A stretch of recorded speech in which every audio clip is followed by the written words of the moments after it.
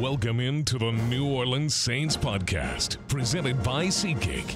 You'll hear from players, coaches, broadcasters, and writers that cover the NFL on a daily basis. The New Orleans Saints podcast starts right now. Here's your host, Aaron Summers.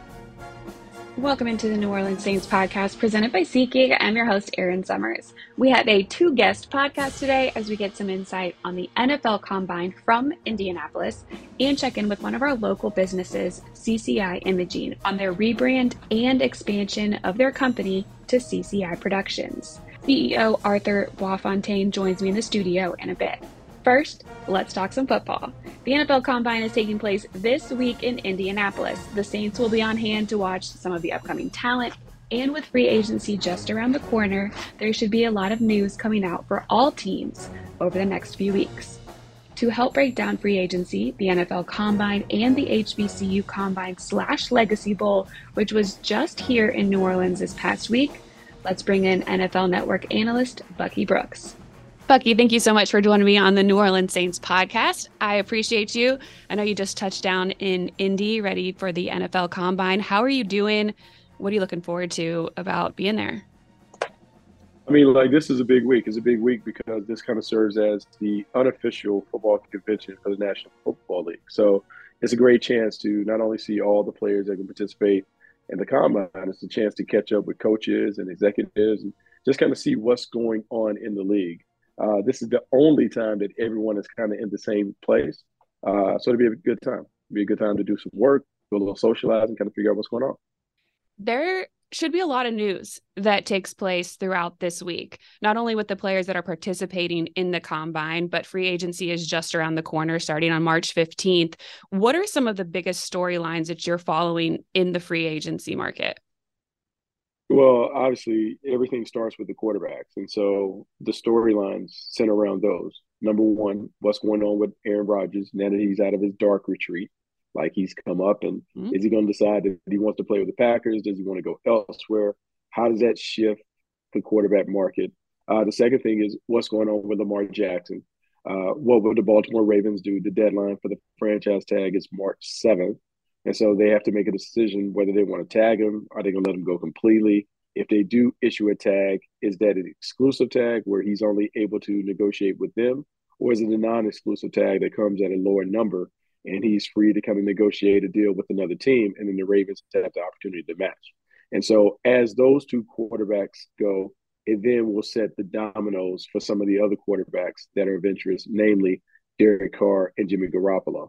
And so a lot of the conversation, a lot of the intrigue will start with those guys, and then it'll kind of span and go elsewhere. But it's really about Aaron Rodgers and Lamar Jackson. That's kind of the buzz of the town right now. I know you spoke with the Saints quarterback Jameis Winston at the HBCU Legacy Bowl. He currently is under contract with the Saints. The Saints are a popular name out there when it comes to a quarterback for next season. What are your initial thoughts about what they may do? Well, I mean, I don't expect Jameis Winston to be there. Whenever they can release him, I expect him to probably be released and he'll hit the market. It's obvious that Dennis Allen and the franchise appears to want to reset at the quarterback position. So the name that has been out there, Derek Carr certainly made a visit a little bit ago. He has a history with Dennis Allen. So there appears to be that relationship, and it would make sense for a few different reasons. One, because the coach and the quarterback, they know each other. The quarterback will step into a situation where he has weapons around him. He has playmakers that are already there. He should be able to have a level of success immediately. And look, this division is still wide open. And so if you're able to secure a quarterback, continue to get the kind of play that you've gotten from the defense in the past to go with the offense, the Saints could be right in play. So I think he is number one at the top of the list. It's just a matter of working the deal. How much money did Derek Carr want? How much money are the Saints willing to allocate for that position? That's really the conversation. It seems like a lot of teams are starting to turn the page to try to find that new young quarterback. Obviously, the Falcons just let go Marcus Mariota. And then you have, Carson Wentz leaving in Washington. There's a lot of changeover right now at that position. Where do you think we're going to be at in the next couple of years? Well, I mean, we're moving into a new era. A new generation of young quarterbacks are taking over. And if you do not have a quarterback that can compete with those guys, you're going to have a hard time winning. And so when you think of like the new guard at the quarterback position, Patrick Mahomes, Joe Burrow, Josh Allen, Justin Herbert is in that conversation.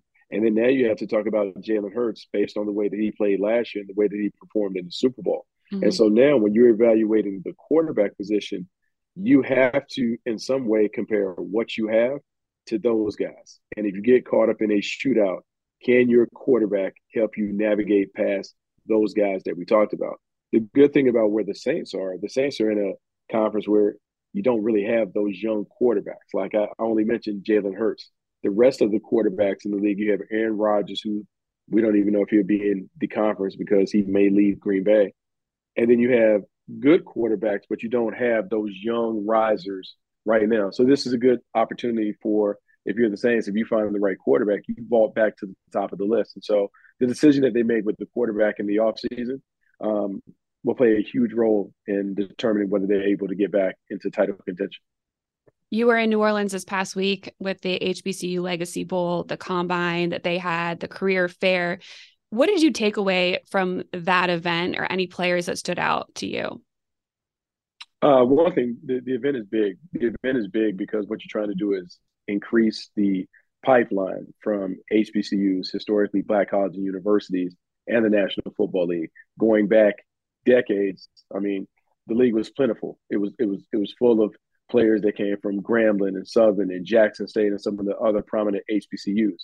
And so that had fallen off in recent years. And so the initiative of the league was to create a platform for these players to be seen. And so the HBCU Legacy Bowl, the HBCU Combine, all those things kind of served to give these guys an opportunity to be seen by scouts and executives and coaches over the course of the week, while also having the backdrop of a career fair that really had a lot of interest. It was well attended. You had a lot of companies come down and, interview and take resumes and network and meet with a lot of HBCU alums or soon to be alums. And so it was a great week. It's something that was desperately needed. And then on the field, you had some players who will have an opportunity to extend their careers. Will I say there weren't any like of the best HBCU players there, meaning Isaiah Land wasn't there. He's a guy that'll be at the combine who will have a chance to get drafted. But some of the other notables, Xavier Smith, he'll have an opportunity. Joshua Pryor will have an opportunity to maybe be a draftable pick. So it was a chance for these guys to have an opportunity to enhance their status, to be seen, and to be talked about in meeting rooms down the line when it comes to which prospects deserve to be seen. How valuable is your performance at a combine versus your body of work? It's a big part of the puzzle, much like a regular interview. Like it's a small piece. It's not the end all be all, but you have to put it up on tape. How you perform, how you play, all those things really matter more so than what you do at a combine. But the combine is a really important part of the interview process because you get to know the player. You get a chance to get some of the testing and stuff done on the player. And so when you go back to talk to the team and you're having your meetings, you get to put together the entire profile of what a player is, not only as a performer, but what is he going to be like when he has an opportunity to join the locker room? Is he going to be a positive part, or does he have some things that we have to be leery of where he may not necessarily be worthy of coming in our locker room and joining our team? And so you're trying to get all those things done. And so the combine gives you an opportunity to conduct some of that stuff, some of that research that you need to as you're putting together a full profile on a prospect. What is your favorite, I don't even know if event is the right word, drill or whatever you call each thing that you have to do, skill? What is your favorite one at the combine to watch? Well, I mean, I think everyone loves the 40 because the 40, as they say, is the dash for the cash. The guys that run fast certainly attract some attention. And so you love seeing those guys kind of blaze down the turf and put up good times. It's one of those things that takes you kind of back to your track and field days where everybody loves to see who's the fastest guy, who jumps the highest and those things. But the 40-yard dash is the marquee event. That's why everyone kind of tunes in to watch the combine in Indianapolis. That's also the main event when you get to the HBCU combine. How fast can you run? Yeah, maybe your track and field days, but I did not have any because I am slow as all get out. Last year at the combine, though, there were 3 players that hit under 4.3. That was a record. Do you think we're going to match that, get above that? I feel like people are getting more athletic as we go, just with the technology, science, nutrition. Yeah, well, there's more exposure. So one of the best things that has happened in terms of athletes in the combine, when you put the event on TV, guys had an opportunity to prepare for the event. Years and years ago, way back yesteryear, when I had a chance, it was a mystery. You just kind of flew to Indianapolis. You didn't know what you were doing. You shuttled off into this thing, and your first exposure to the event was doing the event. Well, now guys know, and so now you have this boutique industry where you have all these trainers that are prepping guys to run the 40 and do the broad jumps and vertical jumps and all of the drills that are associated with the combine. And so now you're having guys who are ready. They're better prepared. And so because they're better prepared, they're putting up better numbers. I still think it's a baseline. It's still exciting to see these guys run. But at the end of the day, you want to evaluate guys who are great football players. And so you take some of what you learn from them watching them do all these events at the combine, but you still go back to the tape and try and figure out how good of a football player is he? How does he fit what we do? Does he have the kind of potential that he is going to continue to grow and develop and be an ascending player? Or is he a great athlete who may not have the skills that are going to be realized at the next level? So that was a roundabout way of saying, had you known what you were going into, you would have ran a 4.2, right? I mean, yeah, I can say that. I needed a little more prep. I needed some training and some of that stuff. But yeah, you're right. If I known then what I know now, I absolutely would have lit it up. Who are some of the players you're looking forward to seeing there in Indy? Well, when we talked about it, the conversation is always about the quarterbacks, right? And Yeah. so this is an intriguing class of quarterbacks because you don't have the guy that everyone is celebrating as the number one. The conversation is about Bryce Young, C.J. Stroud, maybe Will Levis, and then the wild card is Anthony Richardson. And Bryce Young, you have a guy that played in the SEC who absolutely lit it up, but he's small in stature. You're talking about someone that may be measuring right at 6 foot, weighs 180, 185 pounds, which is really, really small by the prototypical dimensions that you look for. And CJ Stroud from Ohio State, you have a guy who's the prototype. He walks in, he looks like what a franchise quarterback should look like. He throws the ball, probably the most natural thrower of everybody in the class, makes plays and does all these things really well. But at Ohio State, he was limited because he didn't show off his athleticism. So you wonder, what does he have what does he bring in terms of an added dimension besides being a thrower? Will Levis is a great athlete. He had a terrific 2021 season. Last year was a little below the standard. And so you're trying to figure out which player is going to show up in the National Football League. People made the comparisons to Josh Allen because he's a bit of a gunslinger, a wild card. He has great athleticism, but can he refine it and play like Josh Allen played in Buffalo? And then Anthony Richardson, you just get this freak athlete who has all these physical tools, but they're unrefined. And can you develop him and get him to the level where he can play at a high level? People will look at Jalen Hurts and look at the steady progress that he made throughout his career with the Eagles and say, well, maybe Anthony Richardson can take a similar path and have similar success. And so this weekend will be trying to sort out which of these guys is going to emerge as the front runner to be the first quarterback taken and which one really has franchise potential. So all of the interest will be there, despite being some other talented players that are also at the event.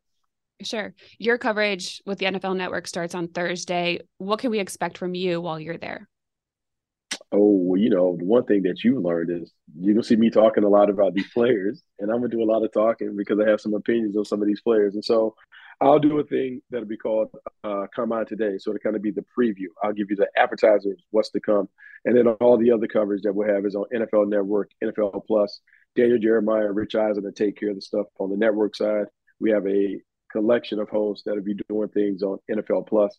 So it'll be fun. It's kind of fun to be up here, kind of be around and see what's going on, kind of get some of the buzz, some of the gossip, as they will say, and just kind of see how much of that is really real. Because up here, it's what they call lying season. There are a lot of people that are saying a bunch of different things to kind of put you on a wild goose chase. And so we'll see what's real and what's fake. Yeah, I mean, we've seen a lot of reports out that people are asking for that number one spot, the draft pick with the Bears. How much movement do you think there's going to be? I don't think there'd be like significant movement. I think the main thing that you have is the Bears want to get out of it because they have a lot of needs. And so if you can auction off the number one pick, then you should be able to get a big couple of first round picks, and then you continue to trade down and do those things. You won't know if someone really wants to move up to get the Bears pick until we see the quarterbacks perform. Normally, the movement is associated with the quarterbacks, which is why we've kind of talked about the quarterbacks more than not. If one of these quarterbacks lights up the combine and dazzles behind the scenes in interviews, then the Bears will have more interest in terms of teams wanting to trade up with the number one pick. If these guys fall flat, then the Bears kind of have to make a hard decision on whether to sit and pick one of maybe the top defensive players, Jalen Carter, inside defender from Georgia, or Will Anderson, pass rusher from Alabama. And so a lot of it depends on the quarterbacks. How the quarterbacks perform will ultimately determine if the Bears are able to auction off the pick. Awesome stuff. I really appreciate the insight. Final question. Are the Tar Heels going to make it into the NCAA tournament? They're already in, this, like, you work on the media side. Like, look, the networks can't get enough of, like, talking about the Tar Heels being on the bubble because they know it's salacious. It sells. They've won their last 3 games. They played Duke on Saturday. They win that one. Like, the Tar Heels are in. They're ready to go for a run. All this other regular season stuff was just kind of like the beginning, the precursor to what is going to end up being a great run for the Tar Heels. All right. Well, you heard it here first. Former Tar Heel Bucky Brooks, Carolina's going all the way. Yeah, put that in bold print. I appreciate the time so much. Enjoy Indy and have a lot of fun out there with all the gossip and watching all the players. Boy, I definitely be well into the gossip. I'll let you know what's going on. The NFL Scouting Combine live drills will begin Thursday, March 2nd, with live coverage on NFL Network starting at 2 o'clock Central. It'll start with the defensive linemen and linebackers. On Friday at 2 o'clock Central, they'll have the defensive backs. Saturday, coverage starts at 12 with quarterbacks, wide receivers, and tight ends. Sunday, the coverage rounds out, again, 12 Central, running backs, and offensive linemen. Now, let's bring in Arthur Boisfontaine, CEO of CEI Imaging, as they're expanding their company from CCI Imaging to CCI Productions and are going to be building a production studio to widen their scope. Arthur has worked with the Saints and Pelicans for a long time, and we're excited about the expansion for his company. Arthur, thank you so much for joining me on our podcast today. It's great to talk to you because you have such a good insight into a lot of what fans see all the time when they come to our stadiums and the arena to watch the Pelicans and the Saints play. How are you doing today? Doing great. Good. We've been really busy working on a whole bunch of branding projects and, ready for more. Yeah. Well, tell me a little bit about the signage and what you do provide for both the arena and the stadium. Yeah, so we pretty much cover everything that you see in both the Caesars Superdome and the Smoothie King Center. So any wall that you see, graphic, fabric, decal, you name it, flags, the heads or signs that people are running, up and down for the fan experience. We handle all that. Okay, so it's the physical signs, the signs that are the digital ones, everything. It's the physical ones, but we're changing in the way that we've done things, and we're moving more into the digital world and really forward thinking. So we've gone from.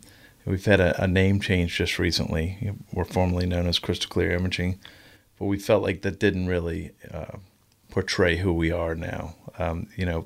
We are CCI Productions now, and with an emphasis on one division called CCI XL Printing, which would be design, fabrication, and installation, and then CCI Film Studios, which is TV and film production.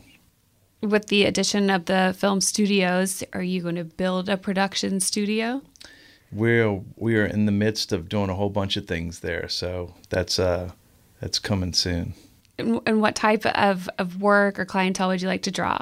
We're looking into the film business. There's $2 billion worth of films being produced in the next couple of years, and looking at the economy and the way things are shaking out, you really, we hope that everybody's gonna be good, but we want to make sure that we pivot and stay ahead of the game just in case.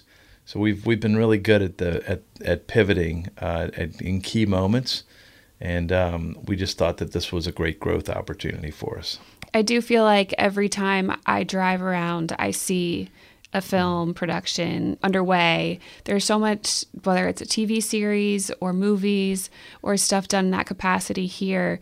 I think that the culture in general is just really big on the arts. And I think it's cool to kind of tap into that a little bit. It is, and it's here to stay. The state's done an incredible job making sure that the incentives are there. Louisiana Economic Development Group works really hard. GNO Inc., New Orleans and Company, all the groups that work hard to make our city, what it is and what it could be. When did your relationship start with the Pelicans and the Saints?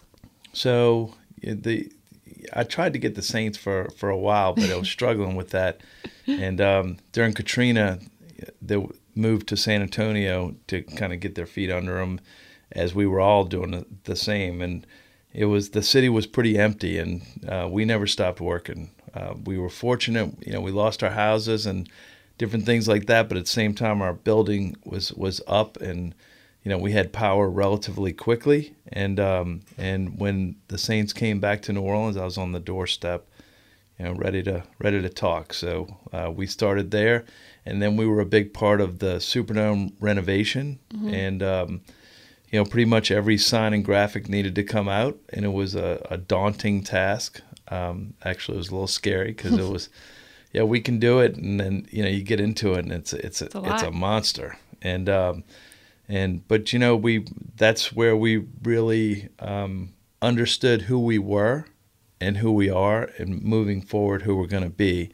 And we are a company that just gets things done. It doesn't matter what you need. You tell us what you need, and we figure it out. What have been some of your favorite moments in your relationship with this organization? I've had a bunch of them. I think one of my favorite was right around that time when we first started. Just coming in here, and they had just drafted Reggie Bush, and just being a part of the culture and knowing getting to know the people. And one of the things that I really pride myself on, was one of the biggest accomplishments of my life, was getting the Lakeview playground back up and running, and for 1,200 kids across the city who didn't have playgrounds. And that was done with the help of the New Orleans Saints and the personnel here. And we did a project where the NFL came in, and it was their big commercial that was going nationwide, the United Way campaign and commercial, and it was Drew Brees and Pierre Thomas and all these superstars that of that great class, and the NFL came in and they fitted every single kid in the city of New Orleans. We worked with different people. We worked with even brought a basketball court from Peja Stojakovic, helped us with that, and it was just we made sure that we let everybody know we're not building walls, we're opening doors, and we got all the kids in New Orleans in a position to where they could compete and play football and basketball and all the other sports. Yeah, and you're doing this rebranding now, which is continuing to open up new doors for you, other opportunities for people here in the area. Why did you want to kind of start something new now? Well, there's a lot of people that know me know that I love the metaverse, and there's something that we call phygital. It's a physical and digital world, and I felt like there's a big opportunity with the film side. But there's also an opportunity now with the way that the world's changing, and COVID really excelled that. And I feel like there's an opportunity to not only work and add the film and TV production and some of the design, fabrication, installation pieces, but also start to build CCI productions in the metaverse, which is going to be super exciting. And they're expecting, by 2030, they're going to have 700 million people in and this is all coming from McKinsey and Company, so they're pretty accurate in what they say. But 700 million people are going to be in the space. It's going to be a $4 to $5 trillion industry, and we feel like we have an opportunity to really excel. It sounds really exciting. Definitely different than what I do on a daily basis. I definitely deal with real things. It'd be cool to see how you continue to develop that. And obviously, I want to tour when the studios are all set up. Yeah, it's going to be really cool. What's the next big project you're working on? We're working a lot of stuff in the Superdome for sure. And, there's some things that we're working on here at the training facility. And, of course, we're getting ready for February 9th, 2025, which is Super Bowl. And I know it seems like it's far away, but it's really not as far as it's kind of right around the corner for us. But we start to prepare in advance. And, it's all for us, it's all about preparation and integration.